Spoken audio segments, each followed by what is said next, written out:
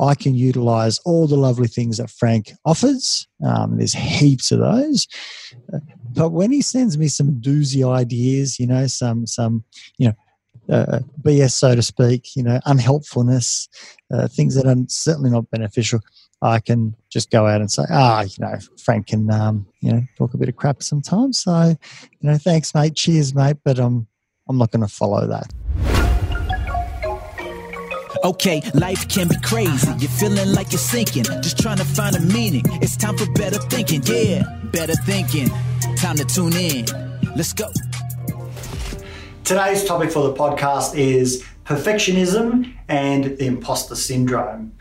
I'm going to put forward today a concept or an idea around having a gentleman called Frank in your mind. I think you're going to really enjoy this in terms of how we go out and relate with perfectionistic thoughts, how you relate with imposter syndrome thoughts. So if you're interested in managing unrelenting standards from an ACT perspective, that's acceptance and commitment therapy, listen in.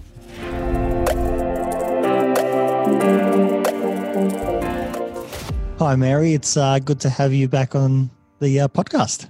Hi, Nish. It's great to be back and chatting with you again. So today I thought we could have a bit of a chat about perfectionism and maybe delve into a bit of imposter syndrome as well. So the two concepts kind of overlap a little bit, and they're both something that many of us have experienced in different contexts of our lives to some extent. So should be very relevant for many of the listeners out there. So to start off, maybe we can talk a little bit about what perfectionism actually is and how we can go about sort of defining it. It's a really good question, and it's certainly something that I see in my practice every day. From an ACT perspective, and this is quite, an interesting way of looking at perfectionism, or in actual fact, any strongly held thought, strongly held belief, strongly held, idea. When we think about perfectionism, it's thoughts and feelings that we go out and we hold tightly about something. So this in the context of perfectionism or, the imposter syndrome, it's thoughts that are held in line with that. So ACT would, in some sense, go out and argue that the idea of experiencing perfectionism is holding perfectionism in a certain way. So if someone holds perfectionism tightly, they grip it, it means they, in some sense, lead their life in line with however strict that perfectionistic rule is. I personally do this a lot. I have some very high standards and I try and meet them. I try and achieve them, impeccably. And the question around, perfectionism and this idea of imposter syndrome is the cost of holding those thoughts or those ideas really, really tightly, and how rigid those ideas and thoughts and rules are.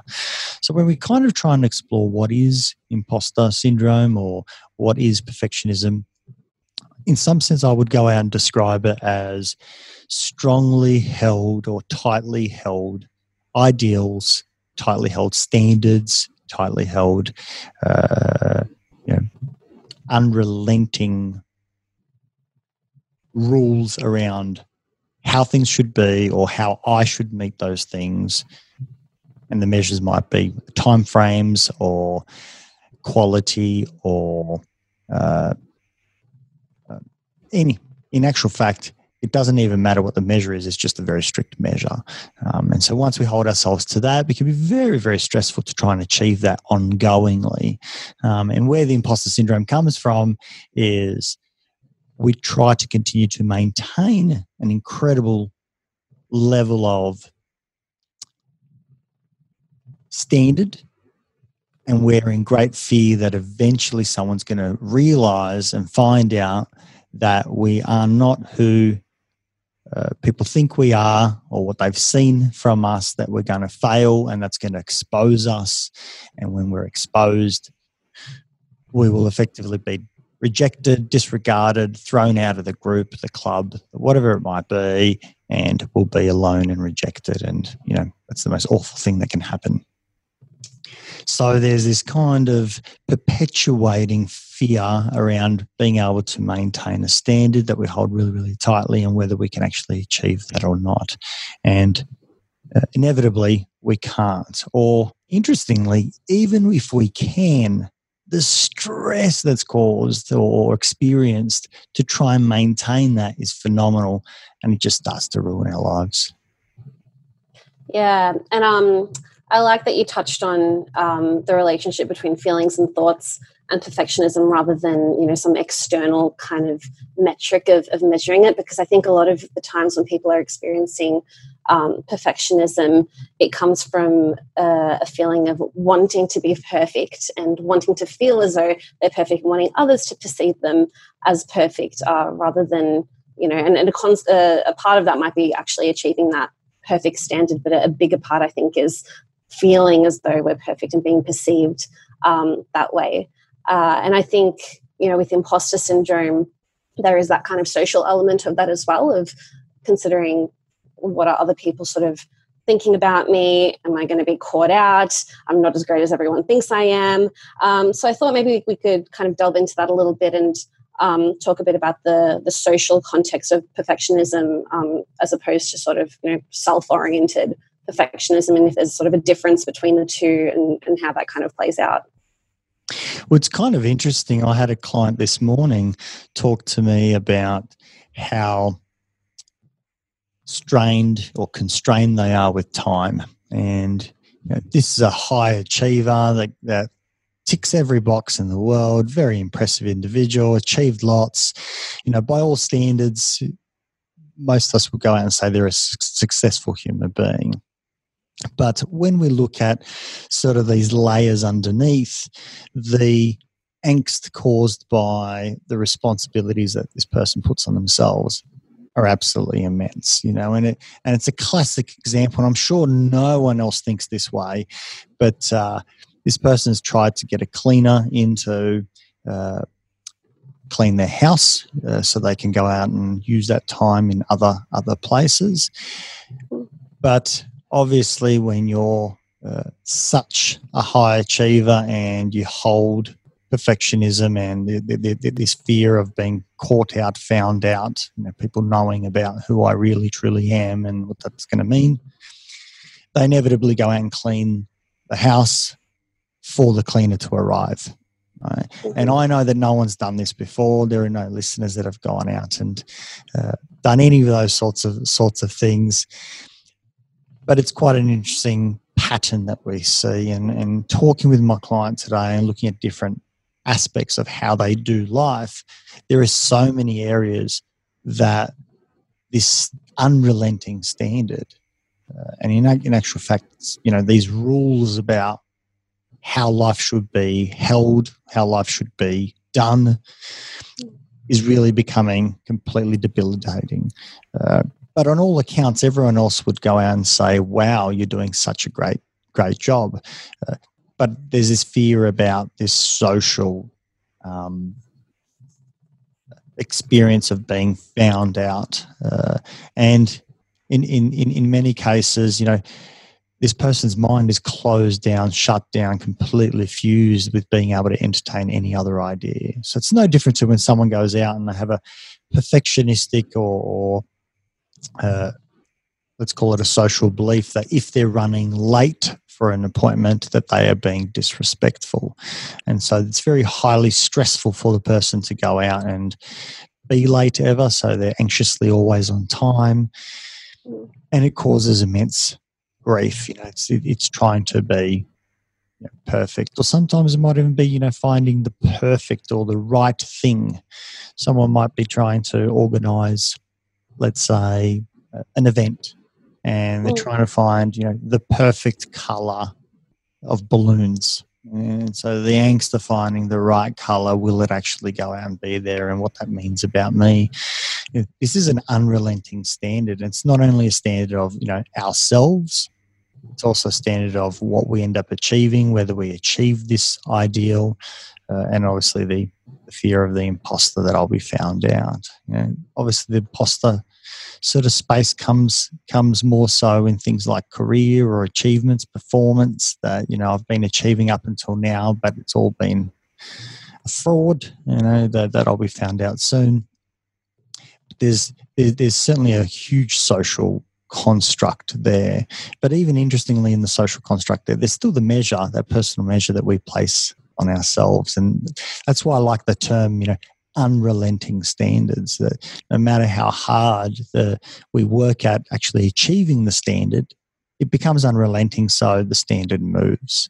It's no different to an athlete who gets their personal best, and so all of a sudden, I know they've jumped the highest, or they've done the most amount of backhand, cross court winners during their tennis match, and now they're trying to beat that last figure. And unless they beat that last figure, they're not doing good enough. They're going to be found out, and they keep trying to beat their PB. So the measure becomes against a personal best, an unrelenting standard, rather than something that's more functional. And that socially plays out in how they go out and do life. But it is interesting because perfectionism doesn't often, my apologies, I don't often see with my clients who are highly perfectionistic having an unrelenting standard for others. Some do, but mostly we see an unrelenting standard for oneself and not for another person. And so it's quite funny to kind of see the contradiction there, and see how people wrestle with this. And you'll hear things like, I know this doesn't make sense or it doesn't apply to others, but, and it's that but that goes out and kind of disregards what they've just said. So it's quite complex in that social setting, because it's all about the ego, the I being found out, or I having to do something exceptionally well versus others. And I think there's also a bit of a black and white kind of thinking in perfectionism as well, where it's if I don't achieve this standard, then I'm a failure, rather than, hey, I'm doing okay, and maybe there's one or two things that aren't going to be amazing, but that's okay. So I'm wondering what are some of the causes, I guess, or some of the predeterminants to people exhibiting these kinds of thinking around perfectionism and imposter syndrome? Look, the first thing that pops to mind for me is, in actual fact, somewhat of a personality trait that we look at in terms of conscientiousness. We know that's part of the big five.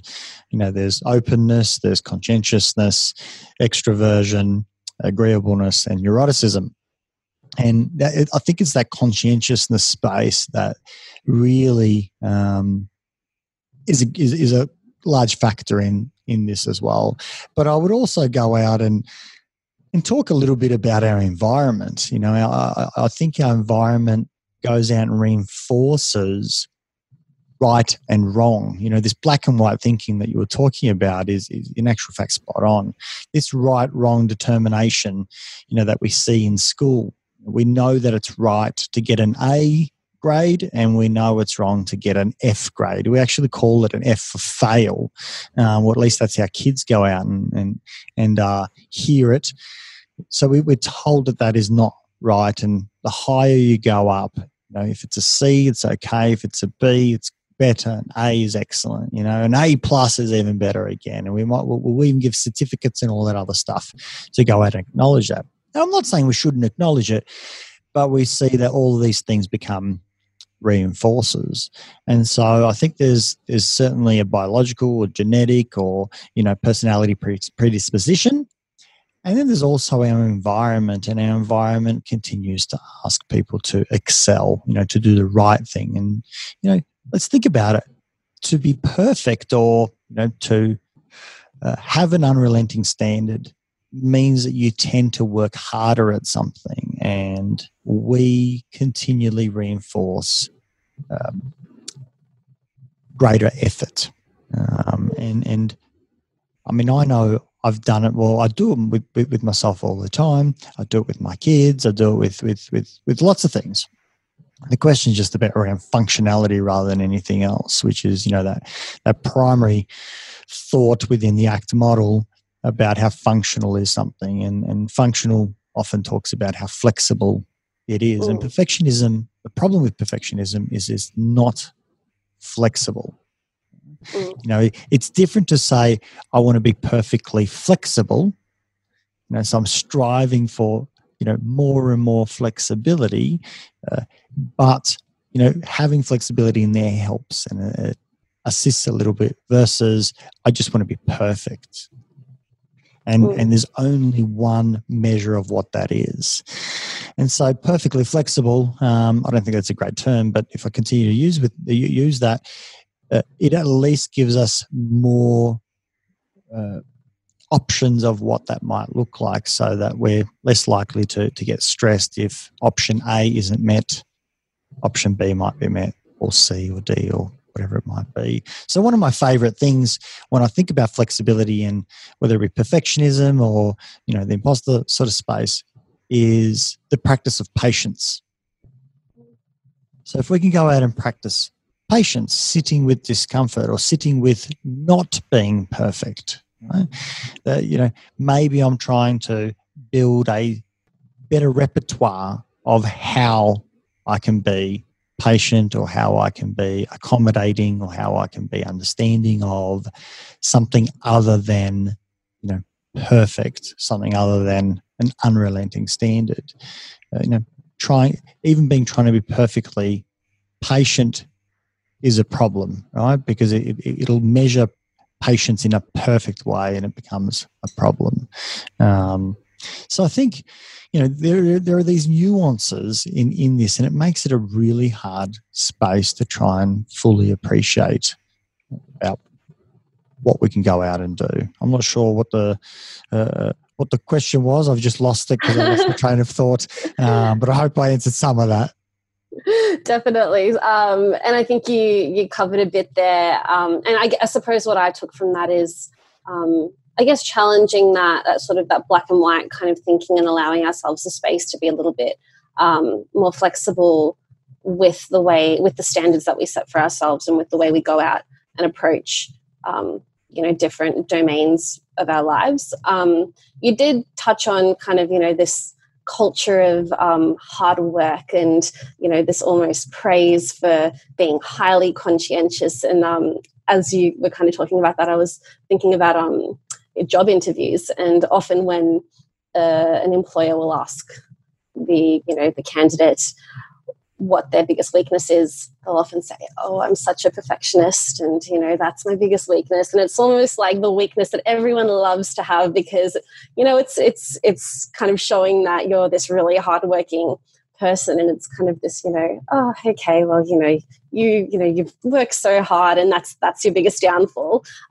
Whereas it actually can be a downfall, and it's, I suppose, so highly praised in today's society that we sort of don't often recognize the consequences of having this rigid kind of thinking around us being so perfect.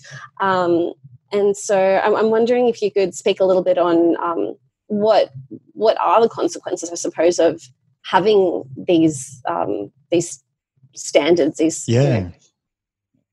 Well, the consequence for let's think it's a law firm, right? As an example, right? The consequence for the law firm for someone who's perfectionistic is that the law firm gains more and more billable hours. So in actual fact, it's fantastic, right? We've got someone who's highly driven, who's going to go out and work themselves to the bone. They're going to go out and tick all the boxes. They're going to have very happy clients. They're going to go out and tick all the, you know, T's, dot the I's, so that whether it's contracts or whether it's process is followed, they'll be an exceptional lawyer, right? And we will go out and often reward them. They'll get acknowledged because of the volume of hours, or billable hours that they do. So commercially, it ticks all the boxes. And our society goes out and holds, you know, commercialism so high, and so it's very reinforcing. And all of a sudden, someone goes from, you know, a junior to maybe, and my apologies because I don't know the ranking system, but might be an associate or something or other, to a senior lawyer, to maybe a partner or something like that. And so there's this kind of progression, and it feels great to go and get them as you go. So the company goes out and certainly gains immensely. And that's nothing bad about companies. That's how this world, operates and works, and that's wonderful. The only question when we start looking at what's the cost or where the problem is it can at times be highly stressful, uncomfortable, painful, difficult for the person themselves. So even though they're going out and ticking all the boxes and they're getting promotions, everyone around that person says, wow, you're such an impressive human being, and so on and so forth. Yet the cost on them personally, that the fact that they wake up in the morning and the first thing that happens when they open up their eyes, it might be about, oh my God, I have to go out and see X amount of, clients throughout the day. I've got to go and make sure that I write an email back to everyone that's in my inbox. I've got to go to these meetings that I didn't schedule for. I've been asked to go do something that's really important for one of my senior managers, et cetera, and if I don't do all of that, it's not a productive day.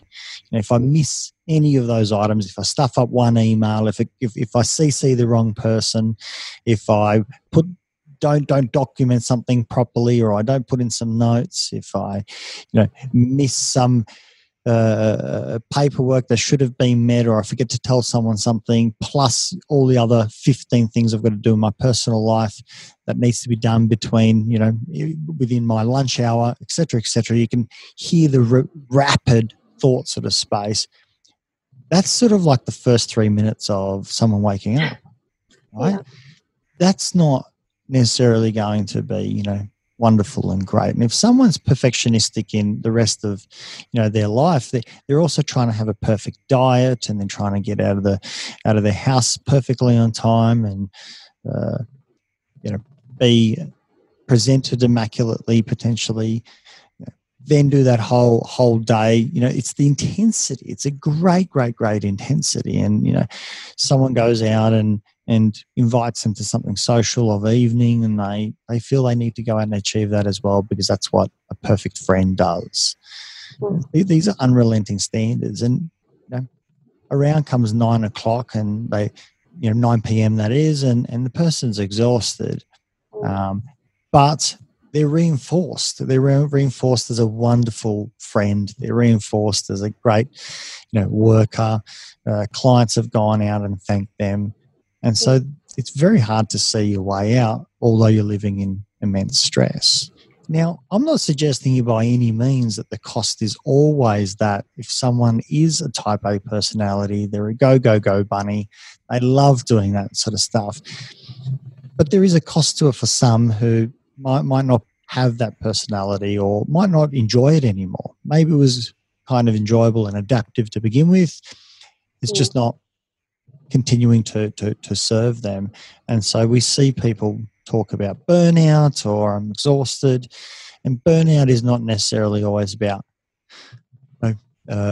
it's too hard at work. It's often an overcommitment, overly responsible for so many things, and the unrelenting standard that one places on themselves. And once again, it means someone's put forward a really rigid idea or a goal about what they're supposed to achieve on a daily basis, or by a certain time frame, or where they believe they would be, and they just fight for it day in, day out, and they forget, they disregard, I suppose, other areas of their life. So the cost is not usually on others, on an organisation, for example, but it certainly can be on the person. And the person, by all rights, on the outside looks amazing. As a matter of fact, we aspire to that person. We're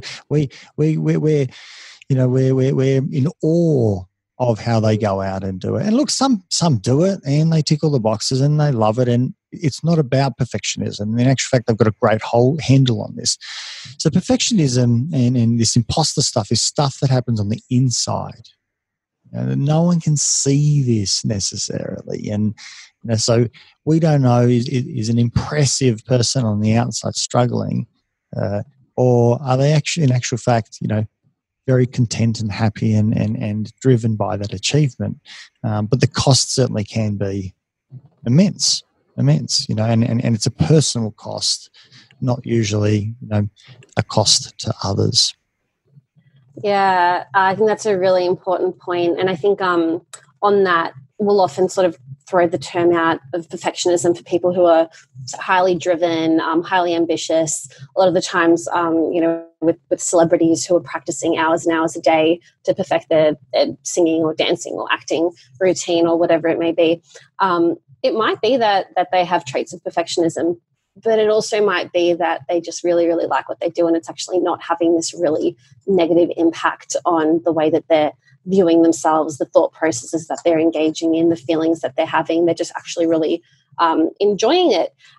Whereas I think with perfectionism, kind of a bit of the difference there is there's this, like you said, that unrelenting standard, this black and white kind of thinking, this concern, overwhelming concern about making mistakes and the way we're going to be perceived if we do slip up. And, often I think we can almost end up sort of procrastinating doing things as well. And it's almost like this vicious cycle where we're almost paralyzed because we need to achieve this standard. And if we don't, it's just the end of the world. So we almost become frozen, and it can actually, like I said, perpetuate that cycle of, oh God, now I'm a failure because I didn't get this done, or, whatever it might be. And I suppose the other thing that came to mind was opportunity costs. So, like you said, if we're putting in, going along with the workplace example, if we're putting in hours and hours and hours each and every day, and we're leaving feeling stressed and burnt out, we might be missing out on opportunities to pursue our hobbies, spend time with loved ones, even just relax, just sit down and watch TV and chill out, because we're so invested in achieving the standard and so preoccupied in our minds with achieving it. And this word of, being perfect is often, synonymous with right, trying to find the right thing or the right decision, being, as you say, somewhat frozen, unable to make a decision. I'm trying to find the perfect gift. It's so difficult to find the perfect gift, and someone could just walk around the shops forever and ever and ever trying to find the thing, and these things become problematic because when, if we think about it from an obsessive compulsive perspective, someone who's trying to, for example, align, put a glass down on a table, and they're trying to put it down perfectly, and it might be that they're trying to find symmetry, so it needs to be a certain distance from the edge of the table. There's a perfection trait going on there where I'm trying to feel that this glass is in a particular area where my feelings feel right about it. It's the right feeling, and that means that nothing bad is going to happen. But until that goes on, and until that happens, I have to keep adjusting the glass. So it can be debilitating. It can go out and freeze people up where they find it difficult to function. So it's not just the trait that goes out and goes with high functioning. It can also stop us from doing tasks. I know for myself, writing is not my forte by any means, and I know it's very hard for me to put words down on paper unless I feel in my mind and in my body that they are the right words. So people talk about, just put your ideas down on paper and then go back and edit it. And there's this real wrestling match that says, no, I've got to go out and it's got to come out perfectly. And that can be debilitating. There's lots of students who can't start an assignment or a piece of work until it's perfect, or they can start it and they can get it to a certain level, but they won't hand it in unless it's perfect. And I've seen so many students who have completely written up a piece to an assessment piece to hand in, but it's not there and they don't hand it in.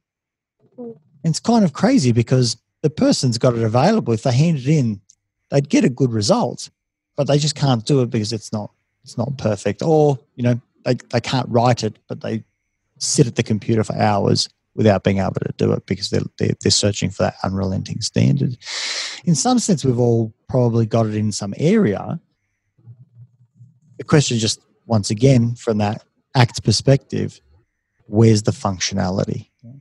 Most athletes are perfectionistic in their traits. You kind of need to do so if you're trying to master a skill set.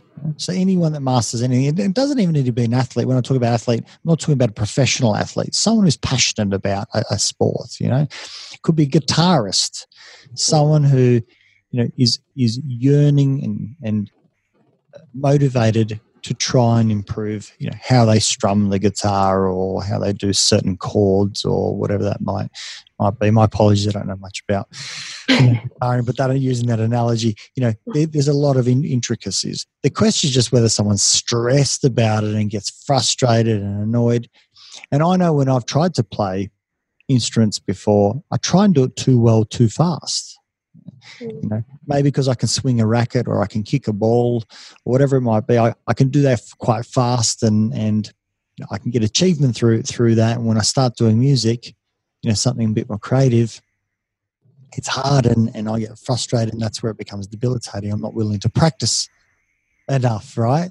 So in one area I can do lots of it. In another area, it certainly gets in the way. So what I'm hearing is it has incredible tolls on our mental well-being, our opportunities, our behaviors. And, I think it's important to acknowledge that although perfectionism in itself isn't a diagnosis, it's a part of, like you said, that obsessive kind of tendencies, anxiety, depression, even eating disorders, holding ourselves to that, perfect standard of how we should look and how we should hold ourselves and be in the world. So I'm wondering if maybe we could delve into what we can actually do about our perfectionism if it is something that we experience. Where do we start and how do we address it either by ourselves or with a therapist? Yeah, I think it's really important to consider that place around functionality. Is this serving me or not? And that's a hard thing to tease apart, And I think having some professional assistance to be able to talk with someone around where is that functional line and how does that functional line change in different contexts or change over time, to understand, is this standard or the way that I hold this standard helpful or not, and how might I hold that standard different in different contexts? Because in one context, having a high standard can serve you immensely, and in another context, it'll be defeating. It'll go against you. And classic example is in the things that you can control, often being reasonably flexible in controlling those, but putting in a lot of control measures will serve you. There's a lot of things that are rewarded for if you go out and do them of a high standard. Then there are times where, depending on the context, for example, when things are out of your control, by holding these standards tightly, it's just going to cause angst, frustration, and so on. So if someone is holding other people to a high standard, an unrelenting high standard, they might come across as being obnoxious or rude or whatever it might be, because they can't appreciate other people, for who they are, because all they see is their deficiencies, that they're not meeting a particular standard. It's this kind of a whole black and white thinking of everyone should do things in a particular way. So I think that first step of being able to distinguish, being able to see, notice, recognize, be aware of whether something is serving you or not. And that doesn't mean that it all just goes away by any means by just noticing it, but at least you're kind of going out and having a bit more of a sophisticated look at it, a different perspective. I think it's important to be able to notice our perfectionistic thoughts, our imposter thoughts, our unrelenting standard thoughts, rigid thoughts. I think by noticing, and this is that diffusion space in acceptance and commitment therapy, by noticing thoughts and recognizing that these are kind of these arbitrary ideas, rules, thoughts, comments, judgments, measures that are just popping up, by being able to see that they just are without necessarily having to engage with them, trying to put a little bit of distance between yourself and the thoughts can be very, very helpful. I often talk about it of having a voice in your head. And I don't know whether I got this from Steve Hayes or read it somewhere else or wherever it might be, but the voice to me is a gentleman called Frank. And so Frank is always, talking, the cartoons where you got the devil on one side, you got the angel on the other. Well, the devil for me is Frank, right? But in actual fact, I think there's one voice, and that one voice is both the devil and the angel, right? And it talks through Frank, right? And I give the voice a persona to give some distance between me and it. And we know this. Psychology tells us that we have automated thoughts, right? We might call it a stream of thoughts in ACT.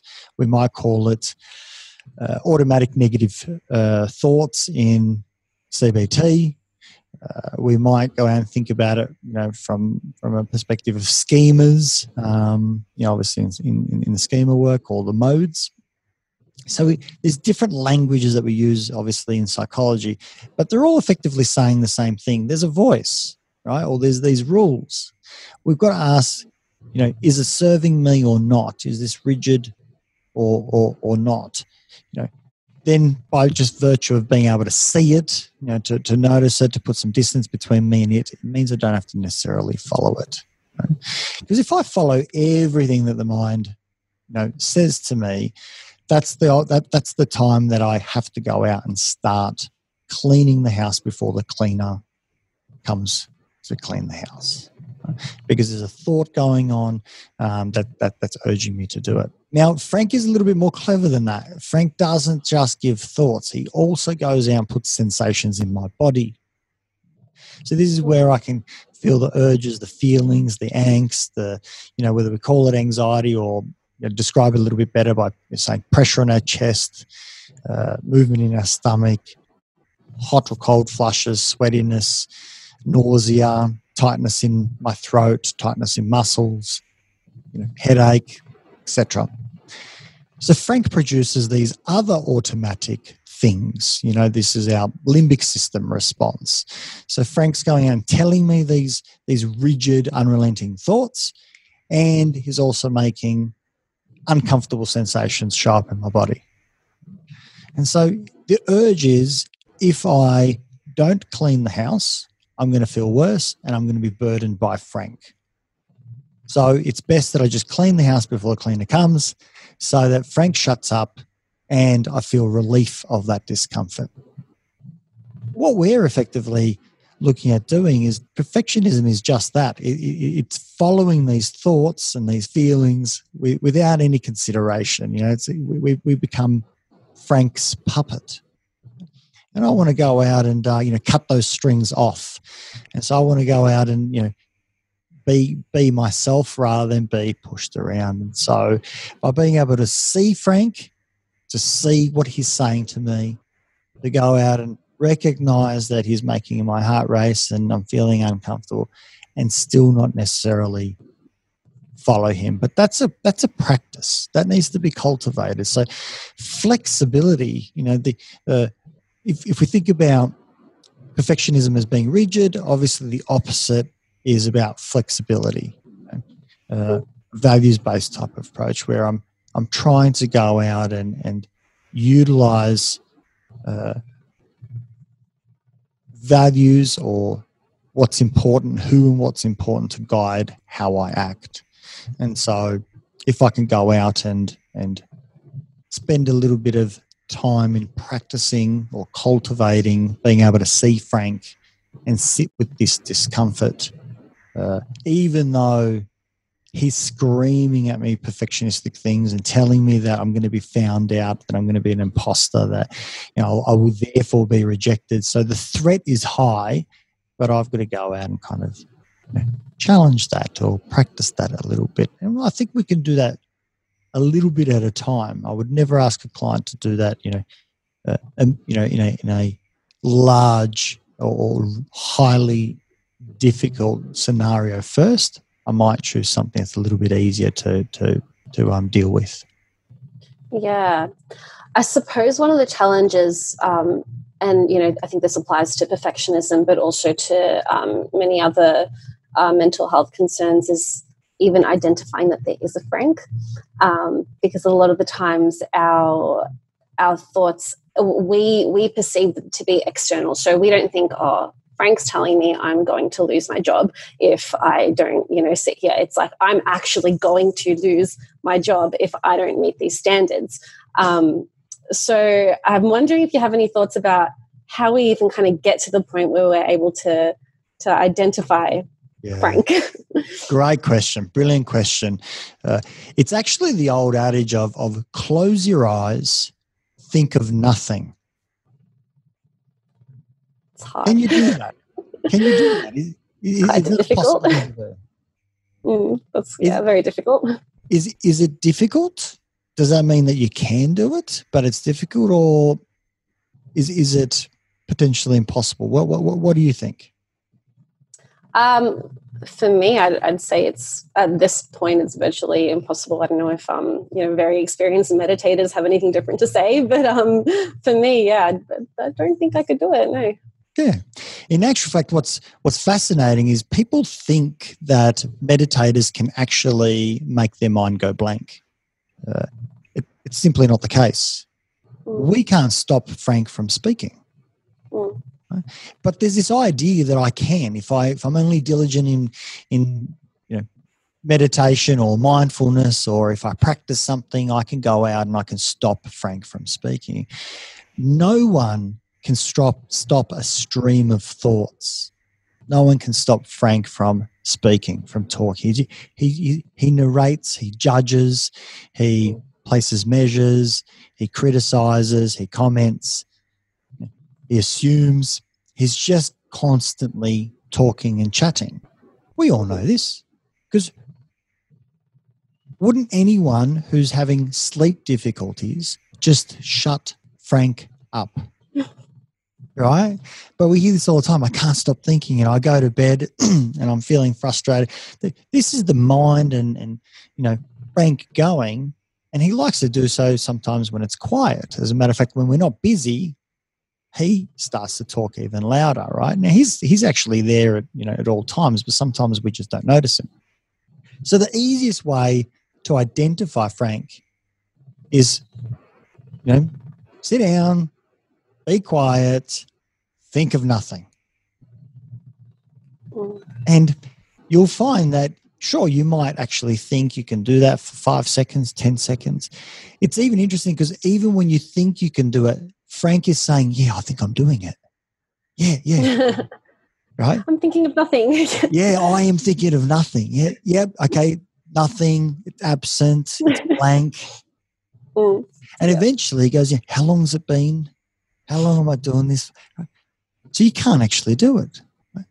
So we need to fundamentally, and this acceptance sort of fundamentally know that Frank exists.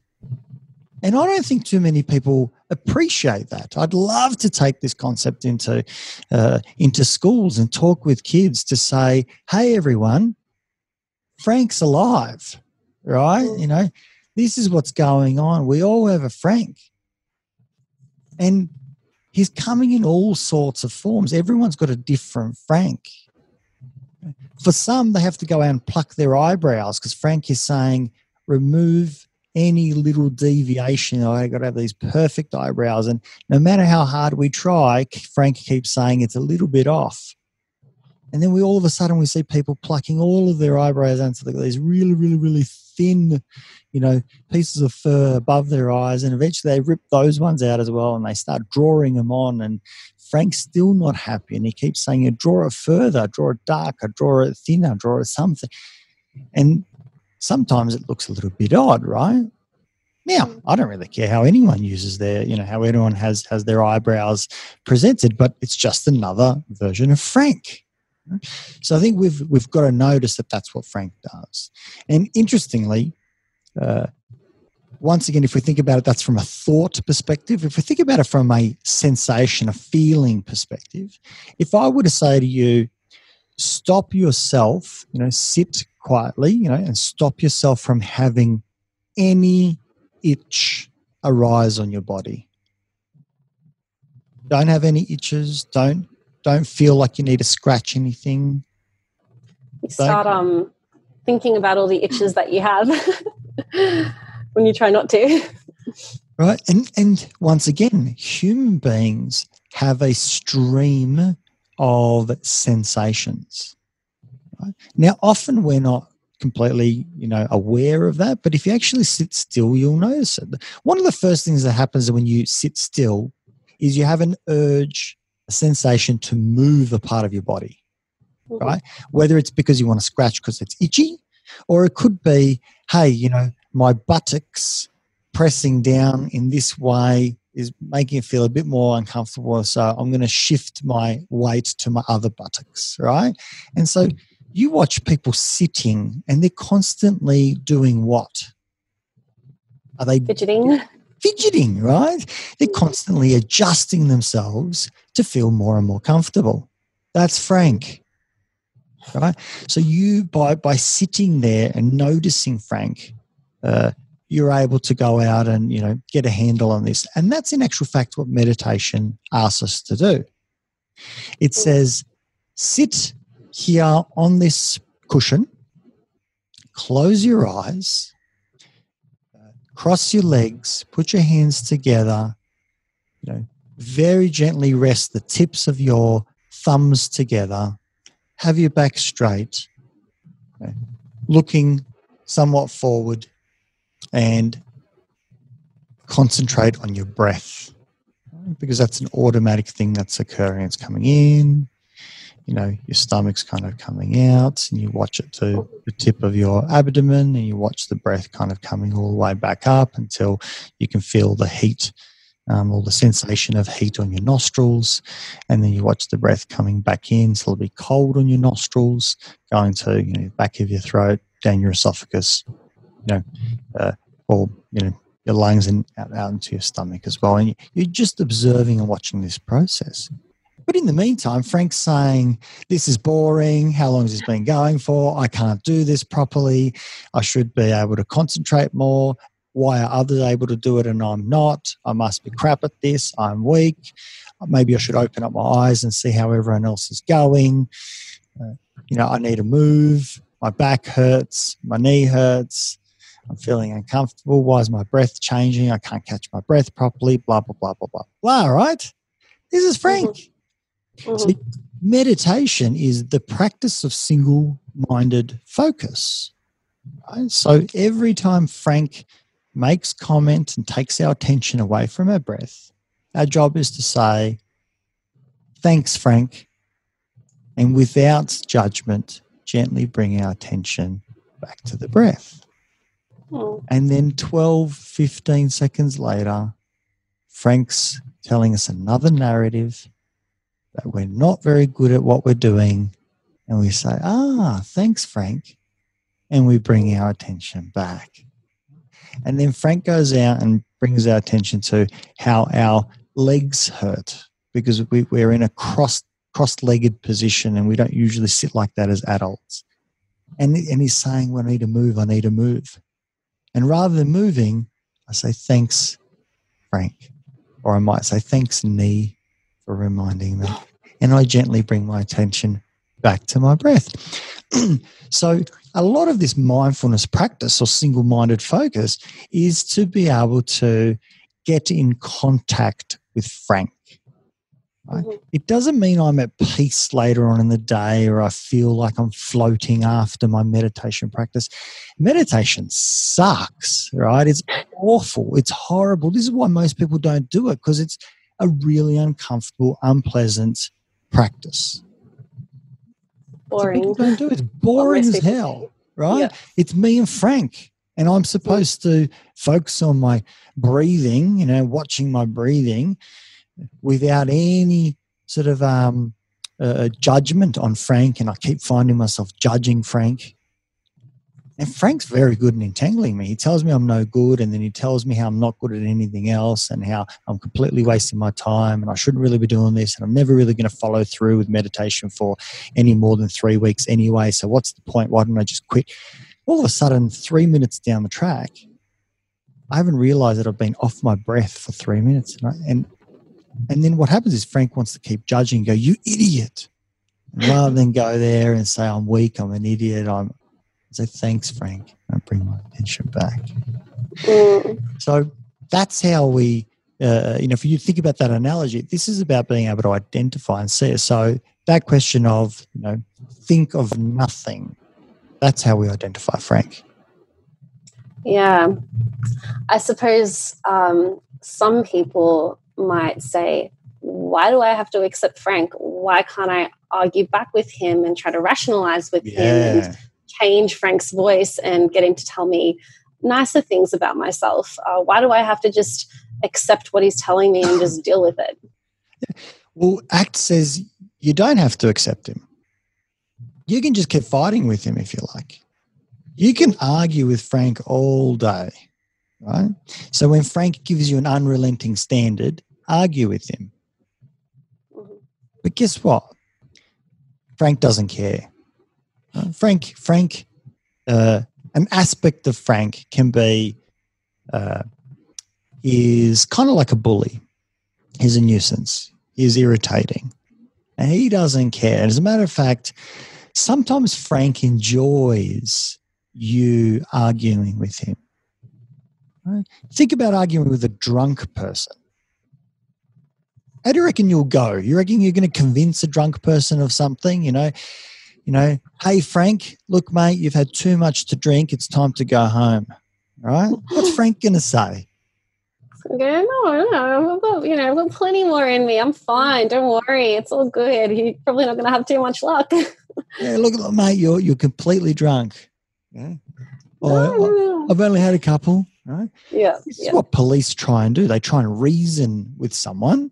And when they meet Frank, who's not going to reason, they put their gloves on, they grab their handcuffs, and they handcuff him. They put him in a room called a cell, or, at the watch house overnight until Frank, who's completely drunk, sobers up a little bit. And they go, "Oh, here's this nice, lovely person who drank too much." And then we release him out and we say, "Listen, buddy, don't do it again." And you're going to have to find your way home, right? And how embarrassing is that? Yeah. So when we look at it that way, you can argue with Frank, but Frank in some situations, and I'm not suggesting all situations, but Frank in some situations is completely oblivious and will not change his mind. So if I think about flying in aeroplanes, I have, and trust me, I have argued with Frank, till the cows come home. As a matter of fact, so much of me knows that the plane is not going to fall out of the sky. Why would I jump in an aeroplane if I actually thought it would? So I know rationally it's not going to fall out of the sky. But every time I jump into an aeroplane, the moment there's even the slightest amount of turbulence, right, or any vibration, and clearly there's going to be plenty of vibrations in a flying aeroplane that goes 600 kilometers an hour, Frank pipes up and goes, "Oh my God." Okay? There are stress fractures in those wings. Now, one of the wings is going to fall off. I can see the wing is moving too much. It's going to tear off. It shouldn't flex that much. And I can reason with it, and I like engineering, so I can go out and say, no, it's flexing normally. Frank's going, I don't know, it looks a bit too far from me. And what happens if it's at its maximum flex and then you hit, turbulence? It'll flex more than its maximum, and that's when it's going to break. This is the stuff that goes on and on and on. Now, guess what? Sometimes Frank's not going to be there as much in a flight, and I don't know why. I mean, I've even been able to fall asleep on a flight. But I tell you what, a recent flight that I had actually from Melbourne back to Canberra from watching the Australian Open, the turbulence was wild. We're going through the bushfire clouds. Yeah. And, I tell you what, Frank was, not only, yelling, screaming loud, he was both passengers on both sides of me. He was the passengers in front of me, and it was the passengers behind me. He was yelling at the top of his lungs about how terrible it was. I was petrified. My heart was racing like mad, and so on and so forth. You can reason and try and argue and so on, but the question is, will Frank? Now, sometimes Frank is more reasonable. So from an ACT perspective, I would actually argue, let's try and reason with Frank first. But when he's not responsive to that, let's recognize that he's drunk, right? And I know that in certain places, certain contexts, for example, flying, being in an aeroplane, germs, whether I've achieved enough at work. I know in those contexts, because I've lived in my skin for long enough, he is going to be unrelenting irrespective of what I say. So I don't argue with him anymore in those spaces because I know I won't get anywhere, or I'm certainly not confident. So I'll just say, thanks, Frank. Cheers, mate. And get on with how I want to live my life. So I suppose, is that the kind of next part to the formula? Once we've kind of been able to identify that Frank exists, we don't necessarily have to argue with him. He can kind of just chill there and say what he wants and do what he wants, and we don't have to believe everything that he's telling us. I suppose what's the next stage? Is there a next stage, or is it enough to kind of identify that he's there and we don't have to listen to him? In some sense, Frank's even asking that question that you've just asked. It's kind of like, well, then what's next? What's the solution for Frank, right? I don't know if there is a solution. I certainly don't see anything in psychology that is observable, that the research shows of what can we do with Frank other than argue with him or learn to live with him. Yeah? I, in some sense, like to have a relationship with Frank, and that's kind of what we're talking about here, a relationship where I give him space and room to be in my life rather than try and get rid of him. The more I try and get rid of him, I'm in conflict. I'm pushing against him. I'm trying to get rid of him. And he loves that sort of stuff, right? He loves to dispute and argue. That's really enjoyable for him. But also a relationship where I appreciate that Frank does a lot of wonderful things too. So he's not the bad guy. Frank's also the guy that gives me lots of reminders. He can give me encouragement in other contexts.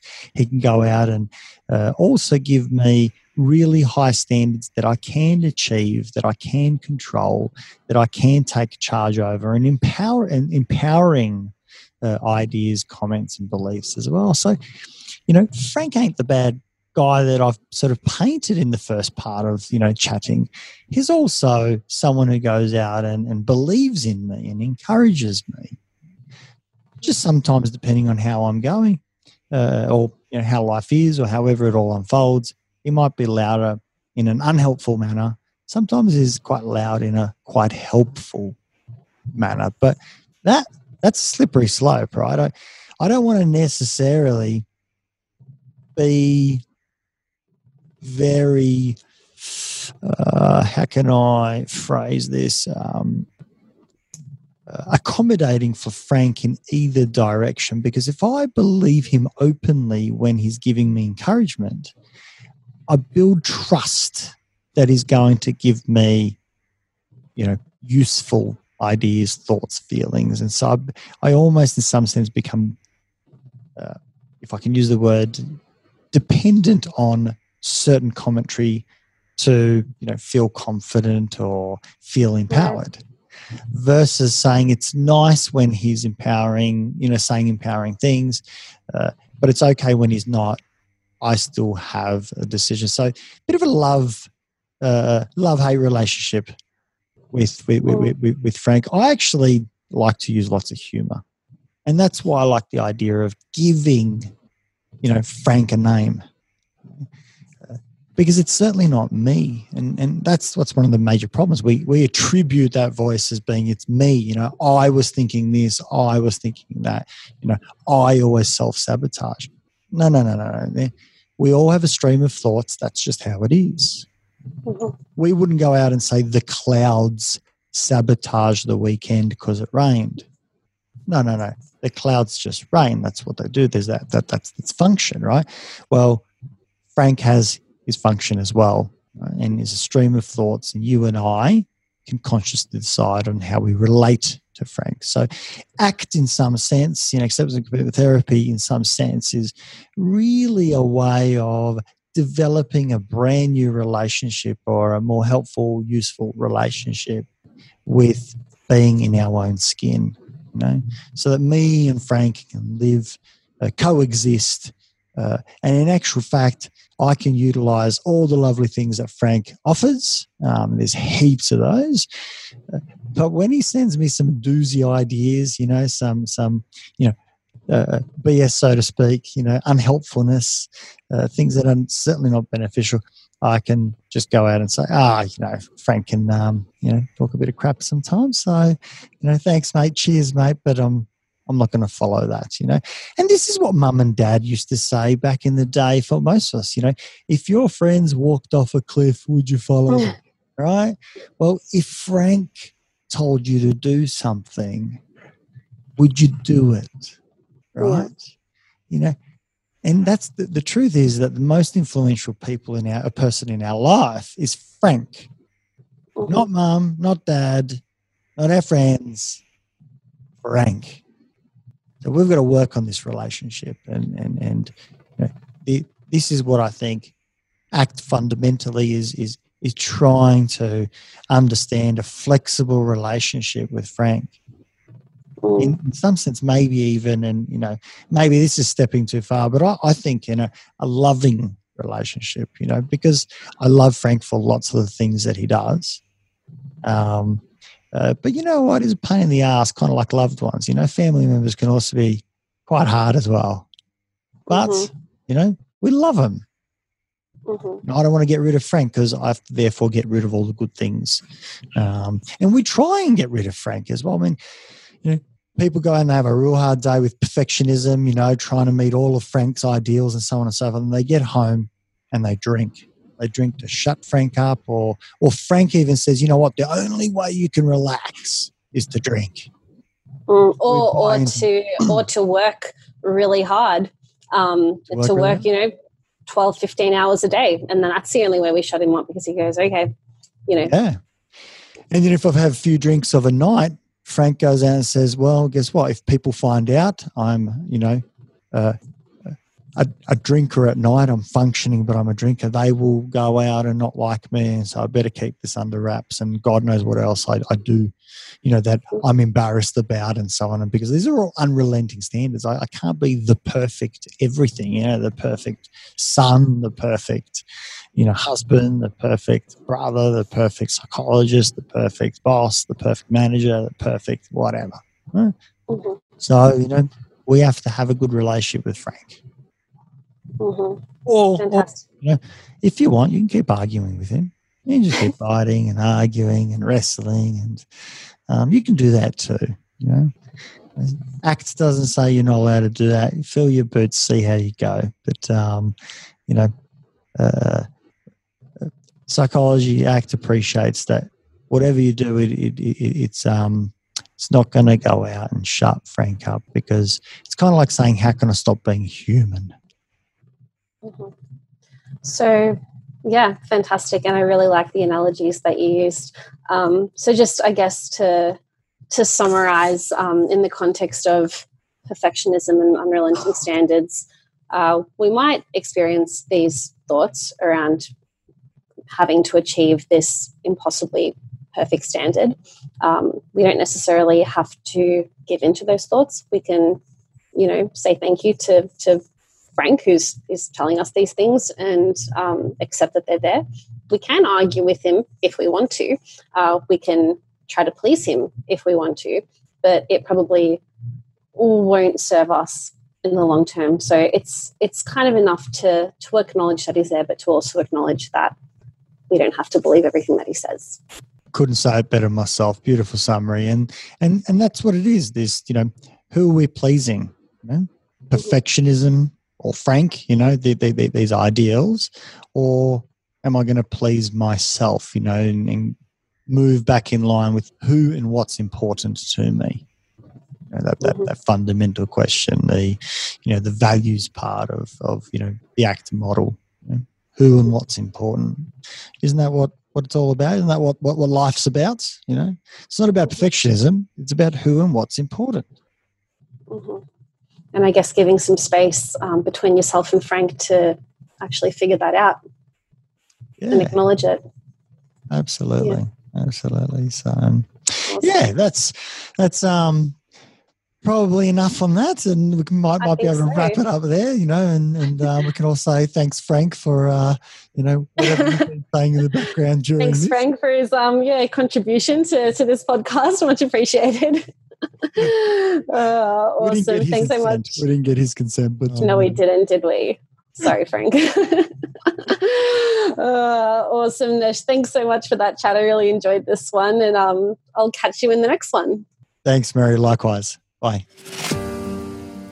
If you enjoyed this podcast, please support it by going to iTunes and putting a review, subscribe, share it via social media, and tell others about it. Start a conversation.